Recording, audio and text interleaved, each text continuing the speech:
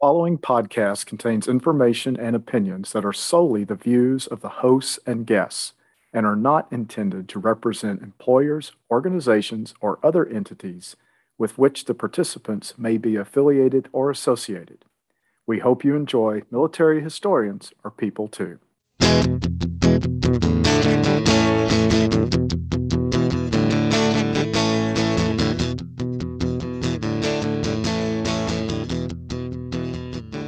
Hey guys, there he is. Sorry How you doing? about that. No problem, man. It's all right. Tait, I'm Bill. It's good to meet you. I don't Good think to we've meet met you. before. Yeah, absolutely, man.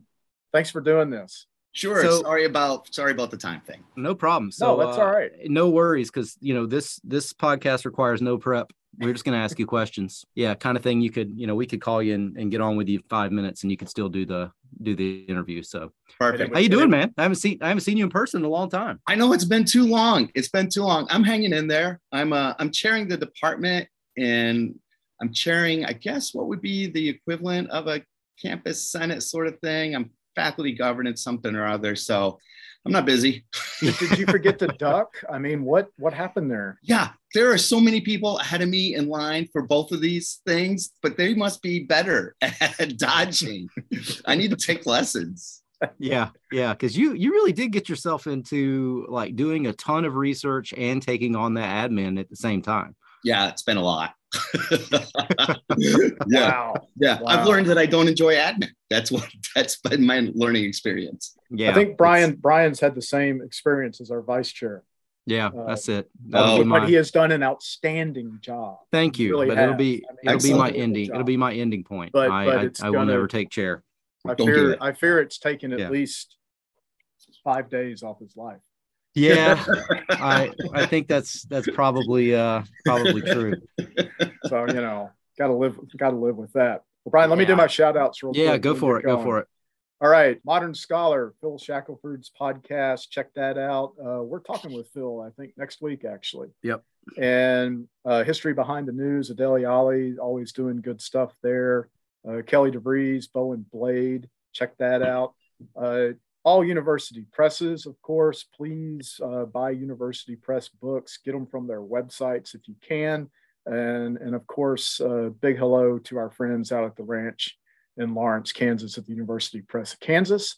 And a special shout out to Haley Hasek, Amber Batura, Janet Valentine, and Heather Sturr. Heather Sturr, friend of the pod. Hasek is going to be a future friend of the pod because we're talking to her pretty soon. But we were on a panel together at the Midwest American Culture Association, Pop Culture Studies Association meeting in Chicago last weekend.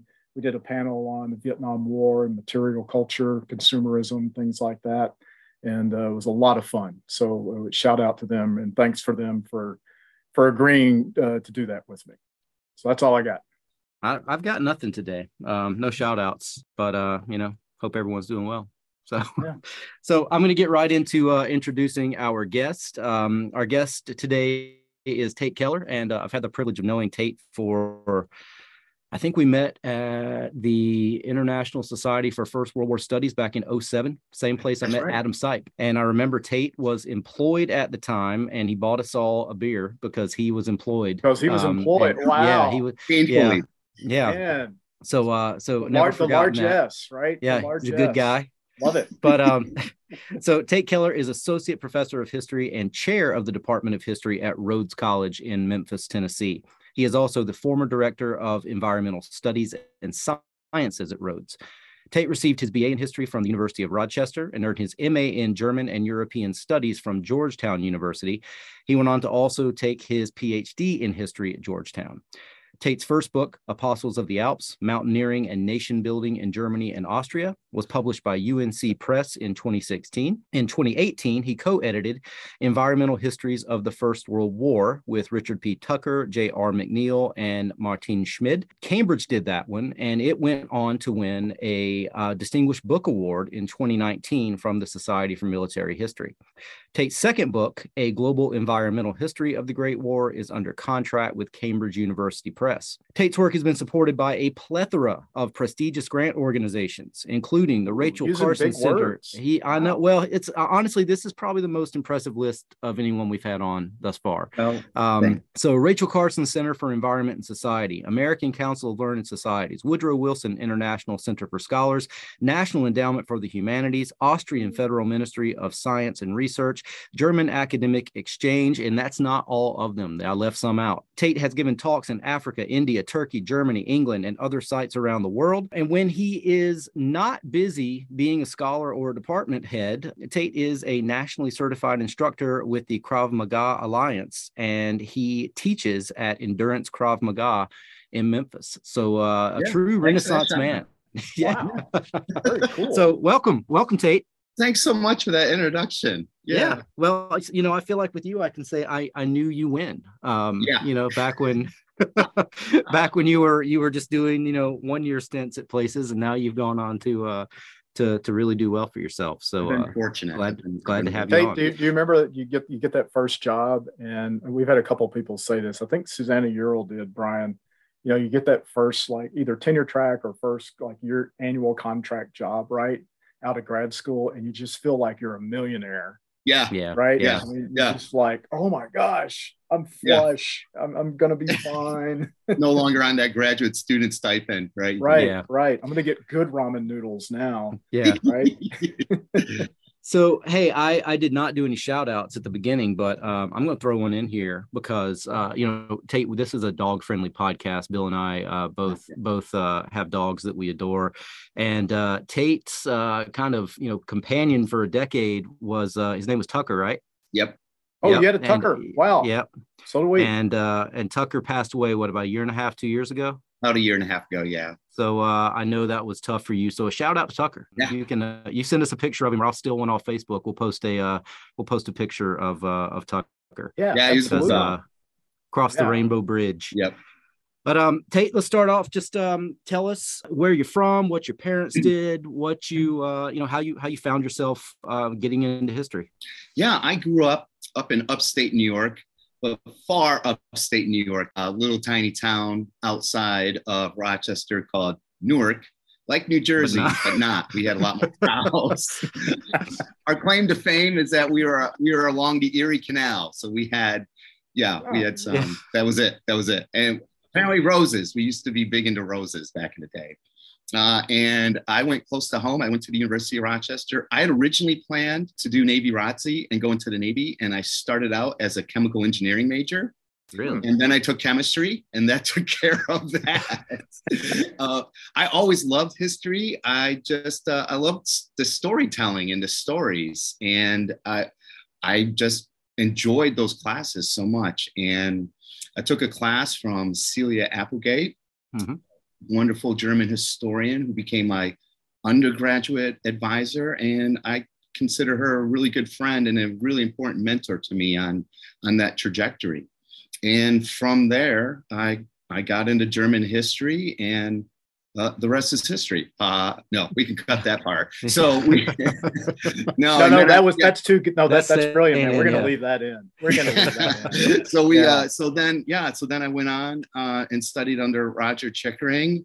As I got more into looking at civil society and civic organizations, that led me into thinking about the environment and transitioning to more of a focus on environmental history. So, all right. So I was going to say, before we jump into how you got into the environment, tell us about, what kind of house did you grow up in? We like knowing, where people come from. We want details, man. What'd your folks do? What siblings? So my mom's nurse, and then she started teaching practical nursing at a vocational school. And my brother did go into the Navy.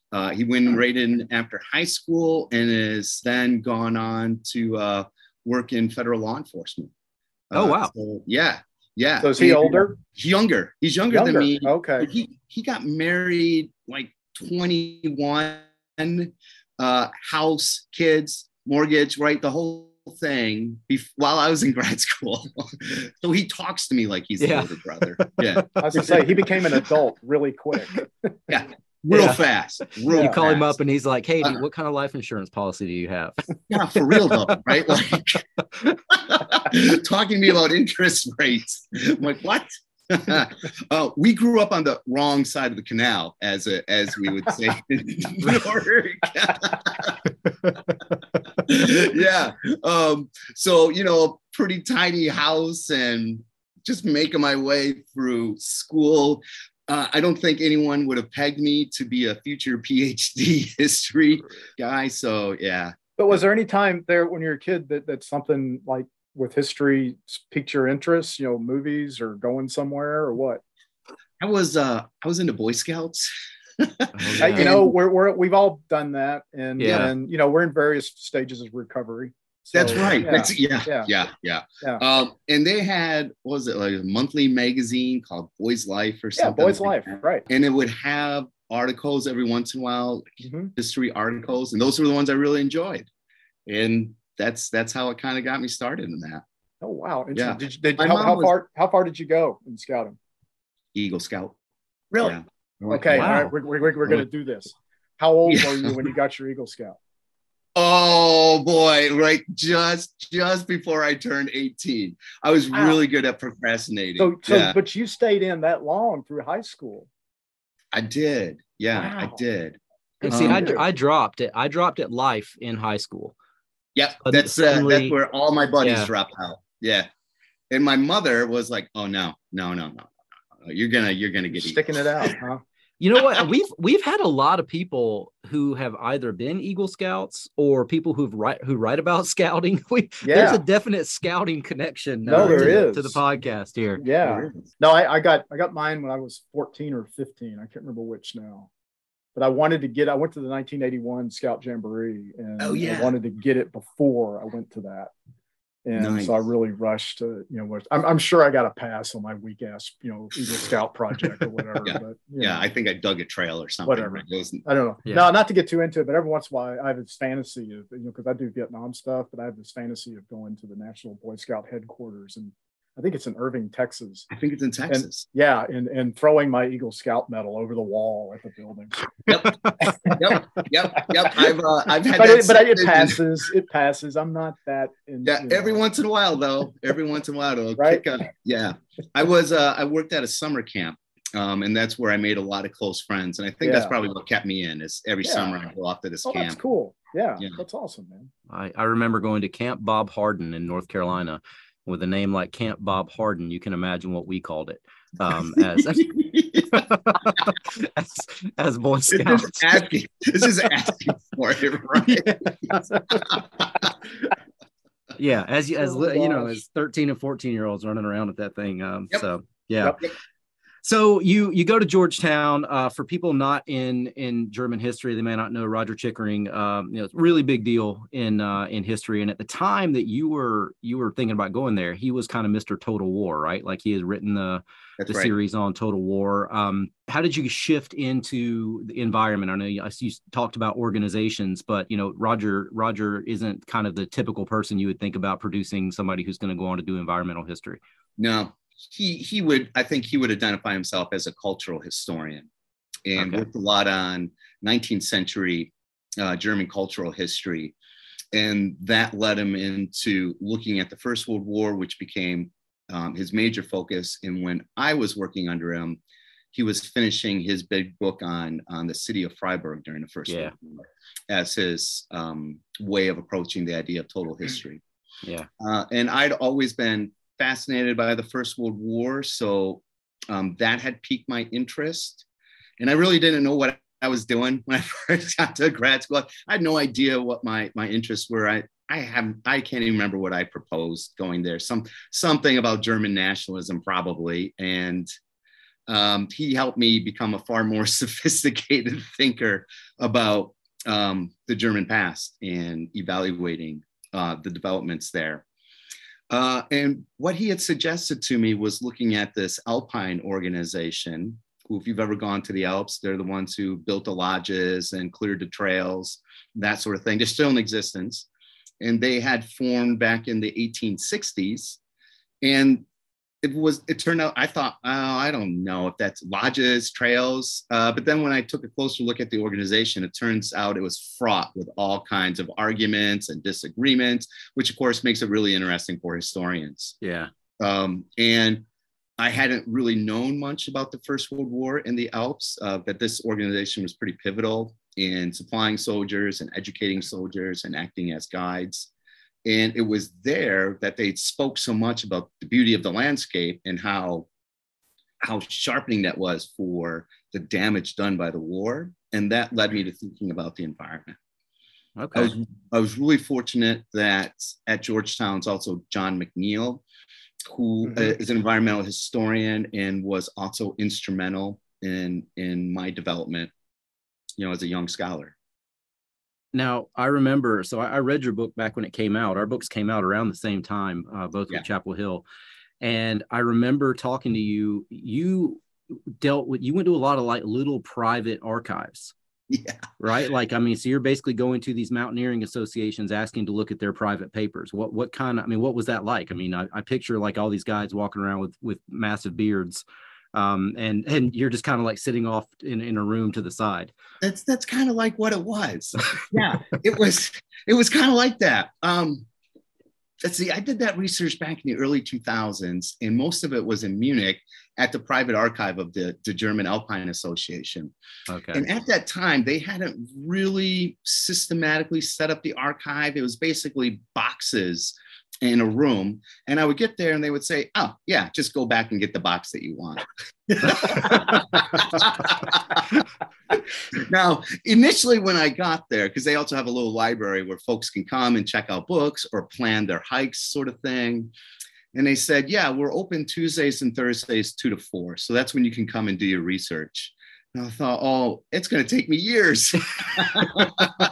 And then they were so generous there. They said, no, we're here 9 to 5. So just come when we're here and we'll give you the access. But it really was me sitting in a room and these, wizened mountain climbers around the table, just kind of going through documents. I do remember they were all excited because I was the first quote unquote international scholar to work in the archive. So they took my picture, an action shot with documents spread in front of me and me, looking, pondering as right. So somewhere I must be in that archive. But it was incredible that it was like that I could just go back and look at these documents and pick my way through them. Did you send them a copy of the book when it came out? I did. Thank you. I was going to say that book has got to be in that library now, right? Yeah, absolutely.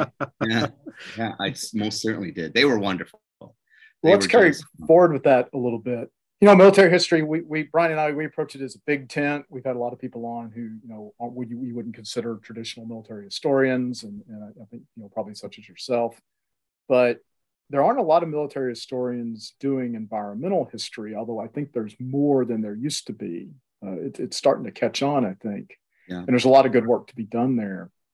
But when you talk about environmental history of the First World War, what are the basics that we should, as historians, know about this experience? So from my perspective and what I've seen in my work is, I think when we say the environmental history of the First World War, automatically everyone's going to think about no man's land, the trenches, that devastation that happens there in France and in Belgium and along that whole trench system. What I found is that it's a little bit of a red herring in a sense, because we look at that, but those lands recovered pretty quickly for what we would think. I mean, just this utter devastation. And you go back, less than 10 years later, and you would hardly recognize it. Veterans hardly recognize it. In fact, they would send letters, right, to the French government saying, we can't get to where we want to go because it's so overgrown. That being said, there's still bombs coming up, right? There are billions of shells that were fired, and these things are still coming to the surface. Yeah, don't they still employ, the French and Belgian government still employ demolition teams that still working? Oh, they are. I hung out with some of them back in 2014, and they took me to their processing place where they had all these shells, like hundreds and hundreds of shells, that they have to go through and designate what type of shell it is, if it's still dangerous, if it's a gas shell that still has gas in it. amazing and dangerous, incredibly dangerous work. Wow, But in yeah. touring through some of those lands, farmers who would come across these shells would just simply set them out by the roadside and, you know, give a call or something saying, oh yeah, that shell's out there, swing by and pick it up whenever. Yeah. So, and some lands there are the red zones where there's no, you can't, you know, trek through it. You can't farm it. It's just Right. too littered with shells. Yeah. But yeah, those lands required, they were restored pretty quickly, grew back really quickly. Farming picked back up faster than most economists had anticipated in thinking about world economy and how those markets were shaping up. To me, the more environmental changes were taking place away from the battle lines. So in the industrial agriculture that was employed to feed these huge armies, the intensification of industrial output of military machines. So that's where I see the big environmental changes taking place, just because of the massive amount of extraction of natural resources that's happening around the world. And I think, you know, when I think about the environmental history of the First World War, the tendency is to go to what you mentioned first, looking at, unexploded, armaments and all that kind of stuff. But yeah, I read your one of the NEH abstracts that you had, and you start talking about, like, you know, power. What's the word? You've got some fancy word there for, like, you know, the flow of power and energy through communities and all this kind of stuff. And it's like, yeah, okay, this is a lot more than I thought about. I mean, just, you know, feeding, you know, that many troops and all the concentrations of equipment. I imagine, you know, like you said, there's ways that that the environmental impact was there that we haven't even begun to realize. And don't you think too, Tate, like I'm thinking of, I read something recently, I can't remember where it was at, but it was on in the UK, you know, during the war, they increased mining of all sorts, but mainly coal mining. I mean, they you know, just had, because they had to keep up with, you know, the power needs to run the factories and things like that. Right. But they dug all these mines, you know, dropped all these shafts and stuff. And then later on, they shut down, you know, probably after World War II, if they made it that long. But now they're having a problem with, because now that people have built, you know, housing estates and whatnot on top of these things. Yeah. And every once in a while, I guess, you know, these things fill up with water and they'll explode. I mean, they'll blow up the water, and it will cause these pretty significant flooding events. And they don't know, I think they don't know where some of them are even at. Right. Yeah. Right. So it's still, here we are over 100 years later, and, you know, it's still, that sort of thing is still with us. It's still with us. It's still with us. So that environmental footprint of the war hasn't gone away. Yeah. It's not, and it's not, right, as you point out, it's not just limited to old shells coming up out of the soil. I think the interesting thing, before we take our faux break, you know, you got into this at a time when, you know, when this book comes out, like, you know, 10, 15 years from now, you're going to kind of be one of the old timers of environmental military history. Yeah, I think I might already be one of them. Yeah, I guess it was Richard Tucker who was really at the forefront of this, Ed Russell, and many of us after them who saw the work that they were doing and thought, this is really, really neat stuff. And I like it because it can take, you know, conflicts that many of us are familiar with and give a different spin to it, or a different way of thinking about it. Yeah. Right. It's not just filling a little niche, you know, because there's so much written about First World War, or the American Civil War is another example. There's been a lot of great work done by environmental historians looking at that. So really familiar topics for probably a lot of our listeners, but then an entirely different way to think about those conflicts. Okay, I have a real quick unrelated question. This is totally out of the blue. My wife wanted me to ask you this because I told her that you were at Rhodes. And Jennifer is the registrar at Wofford College. Rhodes, they see Rhodes as an aspirant, I think. It may be peer, I'm not sure. Anyway, so I'm going to put you on the spot because you're a department chair. Here we go. Rhodes uses Workday as its right management system, right? They're considering Workday. We are in the process of switching over to it. So you're in the process of switching over to it. From what? Banner Web. From Banner? Yeah, which is just useless. Yeah, it is. Yeah, Yeah. It's no longer being supported. So it's right. just So you guys haven't so you're in the process of shifting over. a very painful process. Because Yeah. she's leaning toward Workday. No, I would say no. Wow. Wow. Interesting. Hard no. Hard no. Oh my gosh. Well, I'm so glad I asked this. It is incredibly intricate and it's not intuitive. And you have to use a lot of, really specific requests in order to get the information that you want. That's what we're finding so far. Interesting. I mean, it's a very sophisticated program once you're able to know all the ins and outs of it. Right. But apparently it was really developed for Fortune 500. Yeah, it's for business. Companies. So dear listeners, what we're talking about is a management system for university that's similar to what business uses. And this can cover everything from student registration for courses all the way to human resources, payroll, all these things and everything in between. That's right. So do you have remember what else Rhodes considered? Oh, I don't remember because I think I was on leave. Oh, that's a good time to be on leave. Yeah. I did not follow those conversations. Yeah. I can't remember. And I can't remember what led us to Workday. I think it was our chief information officer at the time who said, this will be great. And the moment we then invested in it, he left for greener pastures. So, oh, gosh. Wow. Yeah. Interesting. Great guy. Okay. Yeah. And then, for everyone, remember there's a disclaimer at the beginning of this thing. So Tait is giving his own view, not this is my personal opinion. Personal opinion.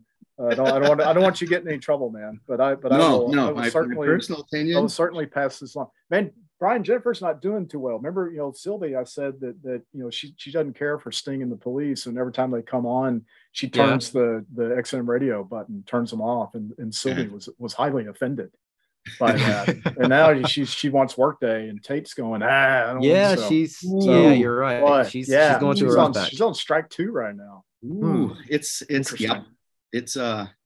anytime you make a switch from one system to the other, when you've been a faculty member for a long time, and for some of my more senior colleagues, this is alarming for them. Well, so many of us, I mean, not to belabor this because we need to move on, but I mean, most of us don't even use Banner. I mean, we see that front page and we don't even know that's what it is, right? Yeah. It's just it's My Georgia Southern or whatever. Right. Yeah. So you don't even know what's going on. And you have to be deep in administration or registrar or finance or, sometimes the department chair getting in, with things. You got to deal with it some. And these things cost, I mean, they're millions of dollars. It's a heavy investment, right? Yep. Yeah. But you got to have it. Yeah. You got to have something. That's the thing. You got to have it. We, some of the faculty, when I say we, had inquired, maybe this isn't going to work out for us. We should look at something else. But by that point, we were too far in. Yeah. We put in too much money to change course. All right. Thank you for your view. A couple of years, it'll be different, but right now let's take our break, Brian.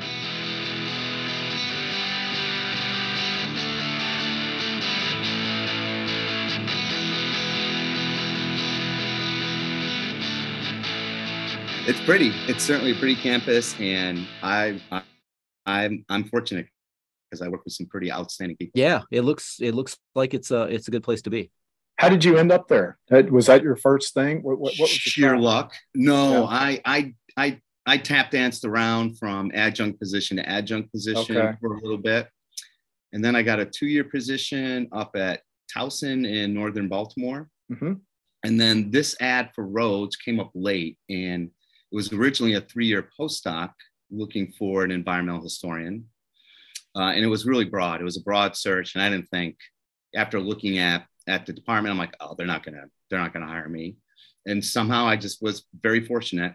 And then the postdoc was able to be converted into a tenure line. So it was an incredible stroke of luck, I think. Yeah. Wow. Well done. And we can put that in there if you want to move it around, Bill, because that's no, I'm gonna leave. I'm gonna leave it in there. Yeah, I'm sorry. I should have said let's start again. Because that's fine. Because that dovetails in. I tell you what, let's switch the questions. Okay. because then I can dovetail that in real good. Okay, so we'll do Hey, you're question number 4 discovering now. you are going to be just thrilled with the magic of editing when we. I will be. Actually, you are just going to be like, how did those clowns do that? I mean, already you got the headphones and everything. So I was already. We got Hey, fancy ass microphones look at this. and everything. Wow. We look. Our mantra is, one, any jackass can do a podcast. Yes. Yeah. But two, as long as you look like you know what you're doing, Yeah. like, half the battle. Yeah, I got a soundboard back there, Tait. Yeah, he's got a soundboard. It's not plugged in or anything. It's not but plugged in. It looks good. But there it is. Right? There it is, man. All the trappings of what you should get a student in there, Brian, one time to just sit there and act like they're playing with the soundboard. Yeah. Awesome. Oh my God. All right, go for it, Bill. Okay. Hit that question. So Tait, you do a lot of stuff with off-campus experiential learning, things like that, and study abroad as well. Tell us about some of your study abroad stuff you've done, and what really has worked for you, and of course, if any of it involves military history of any fashion. Yeah. Rhodes has what they call Maymesters, these short 2-week or 4-week programs that immediately follow the end of the spring semester. And so when I was brought on by Rhodes, one of my service expectations was that I would be involved in developing an environmental studies program. So I was one of 3 postdocs who came in to do that. Other person was in our international studies department. The third was in anthropology and sociology. So we developed that program. And as part of that program, one of the Maymesters is a trip to Namibia. And it's looking at environmental developments and issues in Southern Africa. And the students tour around Namibia for 4 weeks. I think it's a 4-week program. And I managed to get myself onto that. At some point, I had chaired that program as a junior faculty member. I wouldn't recommend that to any of our listeners. Doing that, but I was able to, find a seat in as chair to go over there and see what it was all about, and it was incredible. I'd never been to Africa before, and this is my first experience touring around Namibia. And to circle it back to a military history question. One of the places we went to was where the battle between the Herero and the German expeditionary forces took place. Oh, fascinating. Yeah. Wow. And I had not realized that there were still German descendants living in Namibia, mostly in the cities. And I found it really interesting hearing their narratives about that conflict compared to narratives that I learned about it here in the States. So that was pretty interesting as well. Nice. Yeah. Wow. And for that experiential learning part, there hadn't been any environmental history courses here when I arrived. So it was an open slate for me to develop some. So I developed a global environmental history course that I'm still kind of tweaking. And I thought, well, if it's environmental, let's get out. Let's get out of the classroom. Yeah. And I thought, well, if science courses can have labs, why can't history courses have labs, as I called it, which was really just a way to find a common time for all of us to go somewhere. So I take students to a local state park where we go hiking.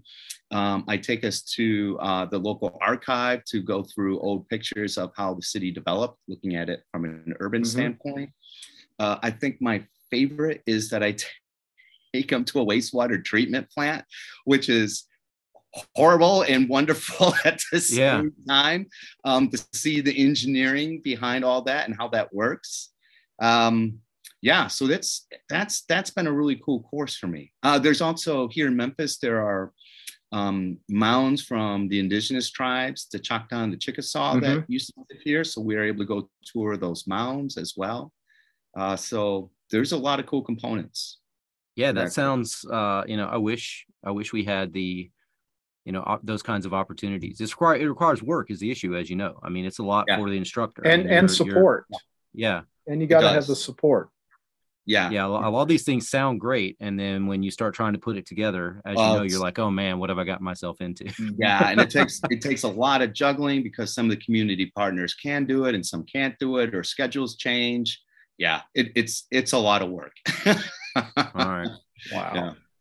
Well, your current project you've been working on for a while now is a global environmental history of the First World War. Anytime you put that word global in there, I do the little scowl look down, because like I teach, for example, a world history class. I tell students on the first day, if you think that you're gonna, if this is world history, you're in for a surprise, because no one can teach world history in 15 weeks. Cannot be done. Right. So what have been the biggest challenges associated with doing something that is an attempt to be a global history? Yeah, when I first started this project, I was looking around and I thought, wow, there are not that many global histories of the war. And then I got into the project. I'm like, oh, for good reason. These things are so much work, right? It's so much, and you have to be willing to make compromises that you didn't think you would at first.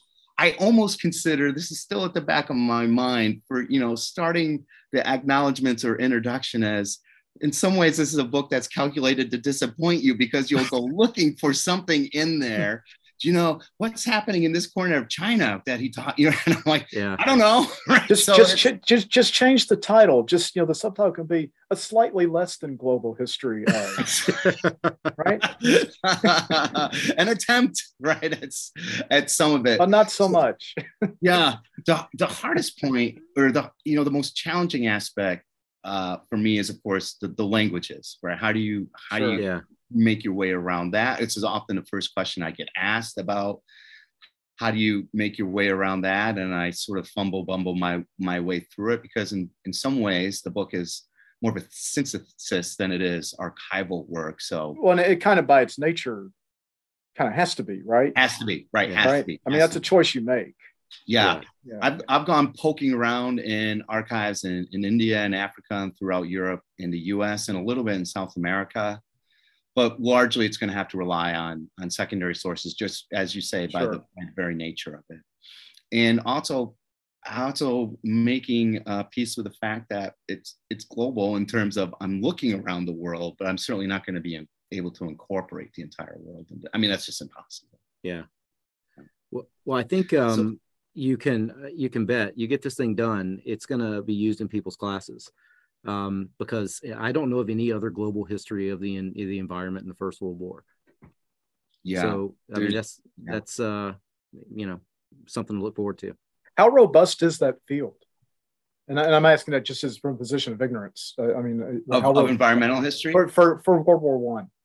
Oh, for World War One, I think it continues to be robust, and I'm excited about the younger scholars who are coming out of grad school, or the past 10 years or so. Dude, preach, man! Right, with Vietnam, so what I do. I mean, with such exciting stuff. Yeah, it's amazing. Yeah, it's amazing. Because I've also found that at some conferences, when you're talking about the First World War, sometimes it's it's the same kind of questions that have been asked for the past 50 years or so. Yeah. And kind of getting stuck in that rut. And not to disparage that. I mean, these are questions to which there's still not answers. So there's all kinds of ways to approach it. But I think the new scholarship that's coming out is really exciting. What do you think, Bill? We got 15 minutes. Yeah, I think that's enough time to bother him with some rapid fire. Sure. Yeah. Right? Absolutely. I do. Have you listened to Tait? Have you listened to any of these? I meant to. Yeah. Okay. Well, this is going to be good, because you don't know what's coming your way. That deer in the headlight sheepish look on his face. Come on, Bill. He forgot he was doing this morning. Yeah, he was like, I had it on my calendar. Just we haven't started yet. I still got 15 when you guys minutes. Talked with what's his name, about the thing. That was really interesting. No, he was on it, man. It's great. Hey, I got to be honest though. I mean, how many times have I done that with a student? They shoot me an email and it's like, "Are we meeting on Zoom today?" And I'm like, "Yeah. I'm getting on." And then it's like, I act like I completely didn't forget that we had that meeting. Yeah. Okay, so since you're a rookie, Tait, and haven't listened to any of those, what we do is we ask you 10 questions. We call this rapid fire. It's really not that rapid, because Brian and I like to stop and comment, judge, things like that. Sure. So we'll see how you do. Brian will ask you a couple of questions, and I will ask you a couple of questions. So Brian, go. Recommend a book that you read recently that is not related to history. So, what are you reading for pleasure right now that you'd like to recommend? I'm reading The Tender Bar that I heard on another podcast. That was I think there's an Amazon movie with Ben Affleck, and I thought, I was listening to it, and it's about the author who had grown up in his uncle's bar kind of thing. And I related to that because my uncle had in fact owned a little tiny dive bar in upstate New York, and so I picked up that book because I want to read the book before I even consider watching the movie. It's kind of like Stuart Mitchell, man. Yeah, I was gonna say you should have told us that you grew in diapers up in at the pub. Yeah, right. Yes, that's right. That's where I learned to play pool. It's all these kind of roughneck sort of guys that were there. Kind of fine tune your appreciation for PBR. Man. That's it. Right. Yeah, that's exactly right. Excellent. Yep. Excellent. I like it. All right. Best history book that you've read recently. Oh, okay. Best history book that I've read recently. Actually, I teach a course on disease and epidemics, and this is a book by Alan Kraut about immigration and disease. Silent Travelers, I think is what it's actually. It's an older book, but the students love it, and I find it fascinating too when he's talking about immigrants coming over to the U.S. And how that gets connected to various diseases and how that ties into U.S. nativism that's going on at the time. How timely, right? Those especially production. Jeez. Yeah. And that's called Silent Travelers? Silent Travelers. Yeah. Yep. That's what it's called. Okay. But why do you think the students have gravitated toward it? It is timely. He has a chapter about Ellis Island and what happens to folks when they arrive at Ellis Island and have to go through these various medical checks. And these medical examinations are different depending on the class of ticket that you have. Yeah. And he's got these images of people getting their eyelids flipped open, to look at it. And for students, this is for a lot of them, this is entirely new. Like, oh my gosh, look at this that's going on. I'm like, yeah, look at this that's going on. Wow. Yeah. Very good. Okay, Tait.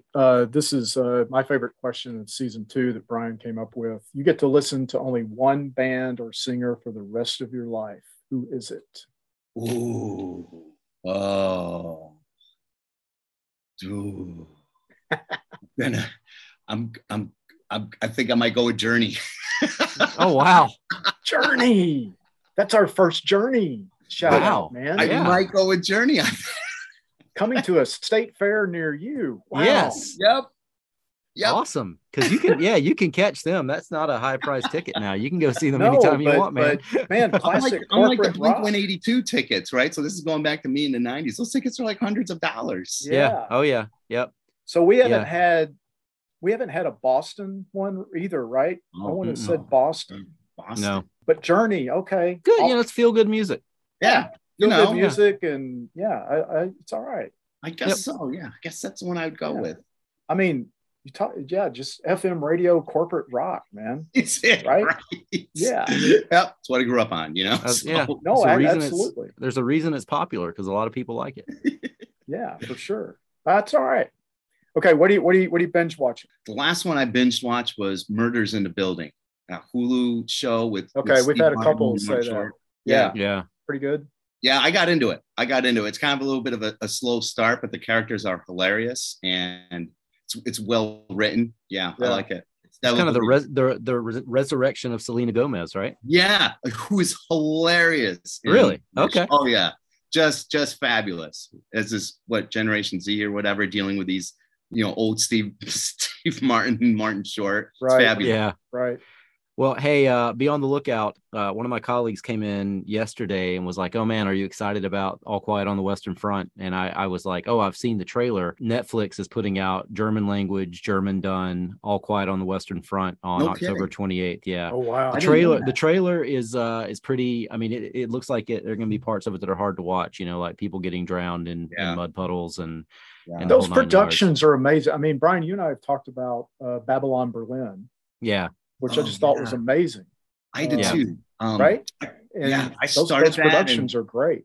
Incredible. Yeah. Incredibly well done. Yeah, absolutely. And they're expensive. I mean, that's the thing. They're banking on people watching them because they are pouring millions into them. Yeah, for sure. What's another recent one that I saw? It's about a woman who was in the Stasi, I think, or was yeah. Cleo.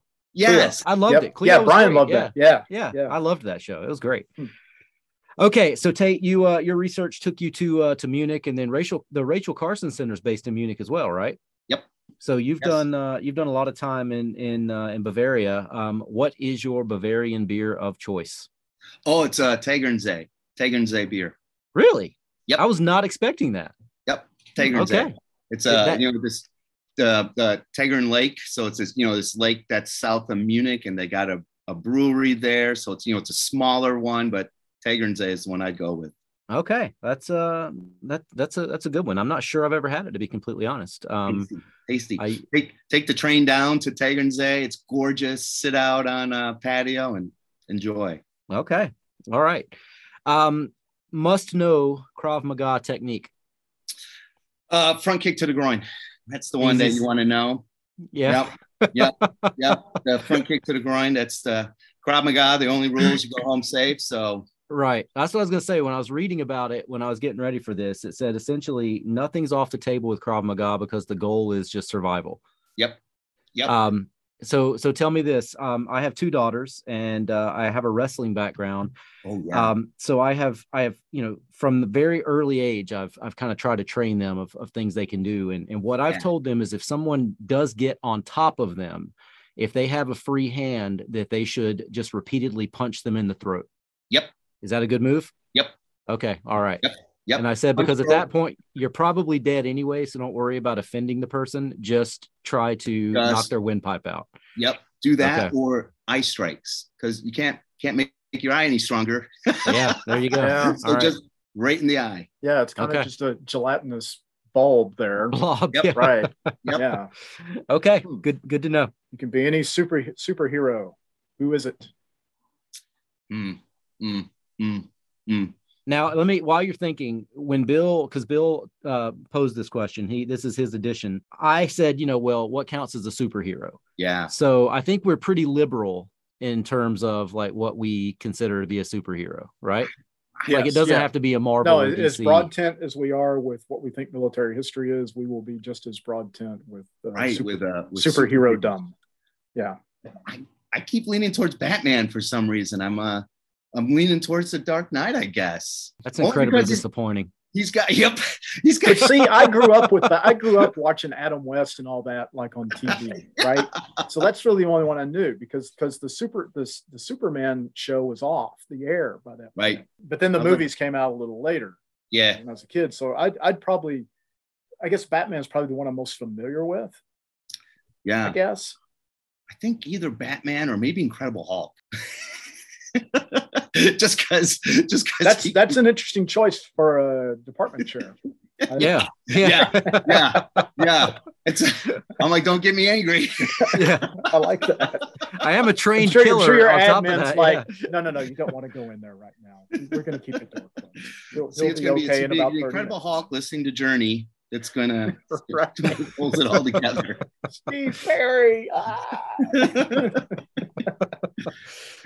Oh my gosh, that's great. Okay, I'm interested. I'm intrigued by this one. How many times have you been to Graceland? Twice. I've been there. And how many years? How long you been there? Since 2008. Okay. So since 2008, I've been there twice. One, it's pretty expensive actually. The ticket that you have to buy. Yeah. And it's so the houses, there's a road that, one of the major roads goes through, and then the house is on one side up top of the little hill. And then on the other side, if you haven't been there, that's where like the visitor center is. They got the airplanes. They still have the airplanes there. Yeah. Planes, right. which is an additional ticket, by the by. Of course it is. Yeah. So what you have to do is you load onto a little bus that drives you across the street up to the mansion, which is really kind of a bigger house. And they tour you through it, but only the first floor. Only the first floor. Only the first floor, because no one wants to take people up to the second floor for them to take pictures of the bathroom. Yeah, right. Oh, yeah. Right. Okay. Yeah. So, I mean, I would imagine when people come visit you in Memphis, that's someplace they want to go, right? Yeah. And And that's the reason why I've gone. I was to say, so the one time was you, right? And the second time you were taking somebody. Yeah. Okay. Yeah. I like it. Yeah, it's all right. Because like if any Germans ever come visit you in Memphis, I can imagine them being like, "We are going to go to Graceland." We're going to Graceland. I'm like, yeah, we are. Get your camera phones ready. I tell you what, man, I mean, it's a trippy house. It's there is some legit shag carpet in that house. Right? Oh yeah. Right. Yeah. I mean, just totally legit. Just totally. And I love the thing where you had the 3 TVs. So yes. you could watch all the football games, at one time. Oh man. No, it's worth seeing. It's worth seeing. Absolutely. That's awesome. All right. 2-part question here. And a lot of this you've accumulated these since I knew you. I think when I met you back in the day, you were tattooless. Oh, right. Yeah. Okay. So Tate's like, what have I accumulated? Wait, so how many tattoos do you have now, and what is your favorite one? Let me think. Because we can see it sticking out of your sleeve. See one on your sleeve. It's no secret. I got them all up and down my arms, some on my back, on my side. 14, 15. Wow. Something like that. I've gotten them in different places I've gone to. So I got a couple in South Africa. Okay. And my favorite one is a rose that I had done in India. And it was a rose that was in like a 1875 botany book, something like that. And I got it on the inside of my forearm, and they just did a really great job with it, especially with the splash of reds that are there. So that's my favorite one. Nice. And you've got so on Facebook, there's a picture of like 3 women. Is that you or is that somebody else's? That's yours? That's me. Yep. Okay. It was a cover up because my very first tattoo I got in 1996 in Tampa, Florida, and it's the ugliest tribal armband tattoo that you've ever seen. Yes. That sounds like a series of bad decisions, man. Yeah. Many that led me to Tampa, Florida in the summer of 1996. Yeah. Well, Tate, if it makes you feel any better, I still to this day have a green dragon on my ankle that I got in 1995 as a 17-year-old. There you go. Right there you go. So yeah, and it will be covered at some point, but my wife is not interested in the money that costs because, as you know, tattoos are no longer inexpensive. It is not cheap. Yeah. The tribal armband was. I think my dragon was like $75. Yeah, I think it was. Yeah, maybe I paid $100 for this armband, but no, significantly more expensive. All right. Since you have not listened to the show, this is going to be a question that you won't know that we ask this every single time.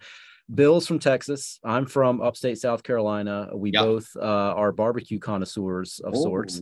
Bill favors brisket. I favor pork because of our upbringings.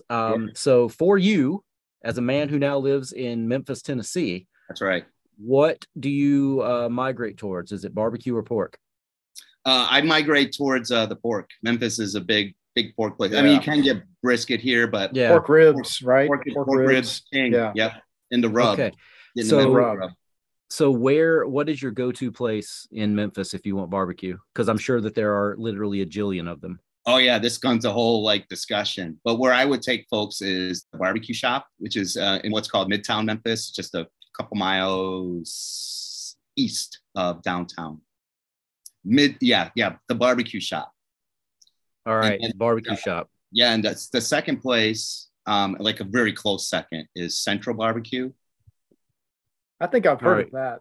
Yeah, Central Barbecue. That's also Midtown. The one where I would not take people to, that's the one that gets all the press, is Rendezvous. Really? Yeah. Okay. One of most of the tourist ones. That's the one that's downtown. Right. But that's not where I would take folks. Isn't it funny how those places, they become the thing? So like in, my mom and my sisters all live around Austin, and, the big thing down there just south of Austin in Driftwood is, the Salt Lick. Mm-hmm. It's like the famous place, and, it's huge, it's gotten big, it's packed, and, they're just kind of mass producing. Yeah. I mean, they, and I don't want to throw them under the bus because they're great people and everything. Yeah. And they do a great job, but it's also like that, compared to what it was like 30 years ago, Yeah. It's not the same. Yeah, that's experience. It's still a good place for someone who's never been to Austin and whatever to go. Just rendezvous is do that. Absolutely do that. Yeah, you just as good down there going to one of those Rudy's convenience store barbecue places, and which are and you'll be fine, right? They're consistent, right? Yep. Right. It's interesting how that comes around. So Tate, I asked you years ago, you're probably not going to remember this. I saw on television this place in Memphis where this dude takes chickens, he dunks them in hot sauce, fries them, takes them out, dunks them back. It's called like honey chicken something. Have you found this place yet? No. Isn't that a Nashville thing too? Yeah. Oh, I think it is a Nashville thing too. Nashville. Yeah.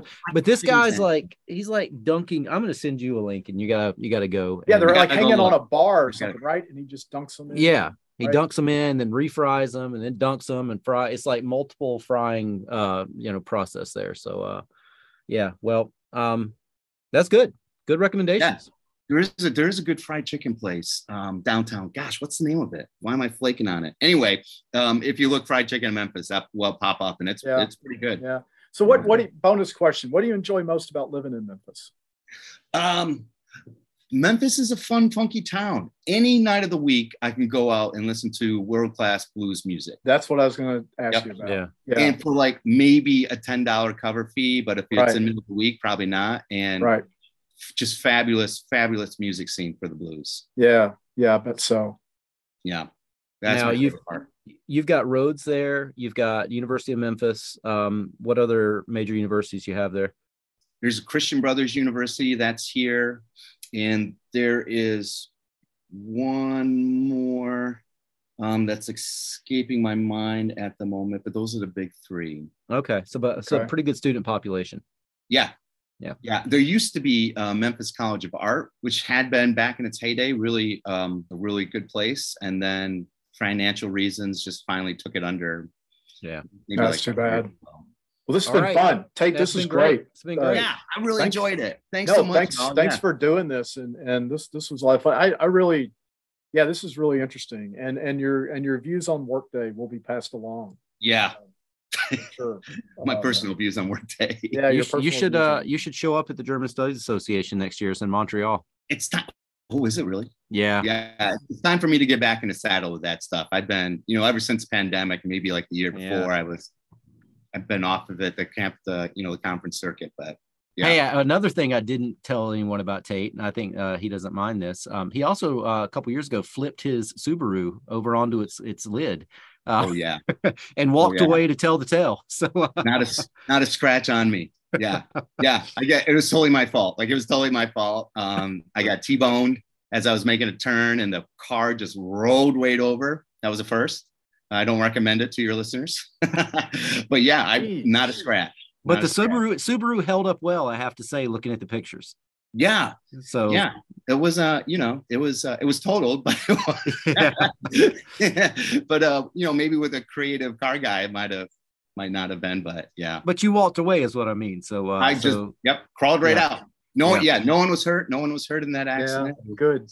Yeah. So what kind of dog was Tucker? He was a mutt. He was chow, shepherd, lab, jackass. He had it all. he was a big meathead. He and I got along just fine. So did you get another one or not? Not yet. Not yet. I think I'm getting there. Okay. That's interesting. Like our first lab, we had Moose. We had to put him down. We had him about 12 years, I think. And that's about what it was. Yeah. We lasted about a month. Yeah. And just couldn't stand it. Yep. And we're like, we got to get another one. And of course it was summer and I was at home. Yeah. And, I'm walking around the house yelling for him, right? You go through that phase where you in tune to that. And then of course we got our Tucker, Black Lab, is a little puppy. And, we named him Tucker because we got him from a family in Raleigh, Durham, which is about 2.5 hours from here. We live in Spartanburg, South Carolina. That's why Jennifer's at Wofford. So drove up there, this little family, and they had I think a chocolate lab mother and a black lab, dad. And apparently that was the first puppy to be picked from the litter. Oh yeah. which the 5-year-old boy had not been briefed on what was about to happen. Oh gosh. Right. And the poor kid just started wailing. I mean, we felt so bad. It was just right. And she, the mom took him to the other room, and just apologized. I'm like, no, we get it, right? Yeah. So we pick the one out, and driving home, the poor thing, of course, just for like 45 minutes, and then just there was no transition. It was yep. Just crashed, Yep. So we were like, boy, it tuckered him out. And so there it is. Where we got there where it got There's him. the name. Yeah. That straightforward. But then I would call him Moose for like a year. Oh yeah. Right. Yeah. I mean, it's just amazing what we do with I dogs. still have, his leash and collar are still right. hanging. No, I've got Moose's stuff up there on the shelf. Yeah. But that's hard, isn't it, man? Oh man, it was something. Yeah. Right. Did you have to put him down? What happened? Yeah, he had cancer. And so he had developed cancer. I think we found it in that February. And so we went on to chemo.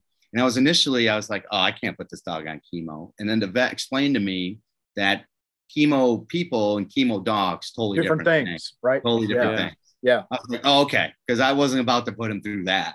Right. And they said they could do surgery because it's mostly in his abdomen. And I'm like, oh, this dude is 12 going on 13. I'm like, don't do that. Yeah. We'll just give him the chemo, make him comfortable. And then August, because they had told me, people say, when you know. Right. Yeah. And I was like, it's clear. Yeah. And he, one day he looked at me and I'm like, yeah.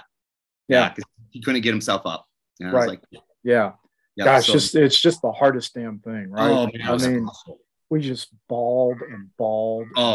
Yep. Sob. Wow. I just, yeah. And then go out and get another one, right? That's start it all over. Let's do it again. Time to do it again. Let's set ourselves up for this next round. And that Brian and I laugh. Now we've talked a little bit about like I'm 55, and it's like, how many more dogs can I have? Yeah. Start measuring your lifespan and how many more dogs do you? Yep, that's right. That's right.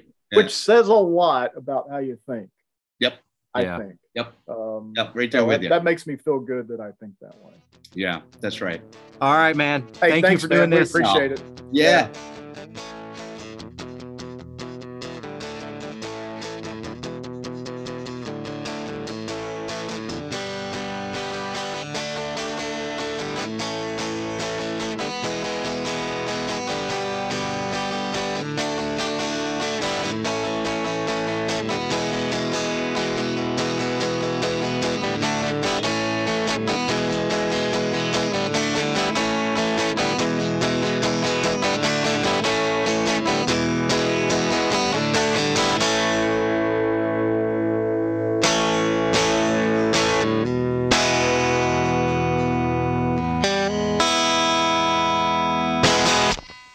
Military Historians Are People Too is produced, written, and hosted by Brian Feltman and Bill Allison. Music is written and performed by Bill Allison, who clearly is not BJ Liederman. Military Historians Are People Too is hosted on Anchor by Spotify. Check back soon for new episodes. Thanks for listening.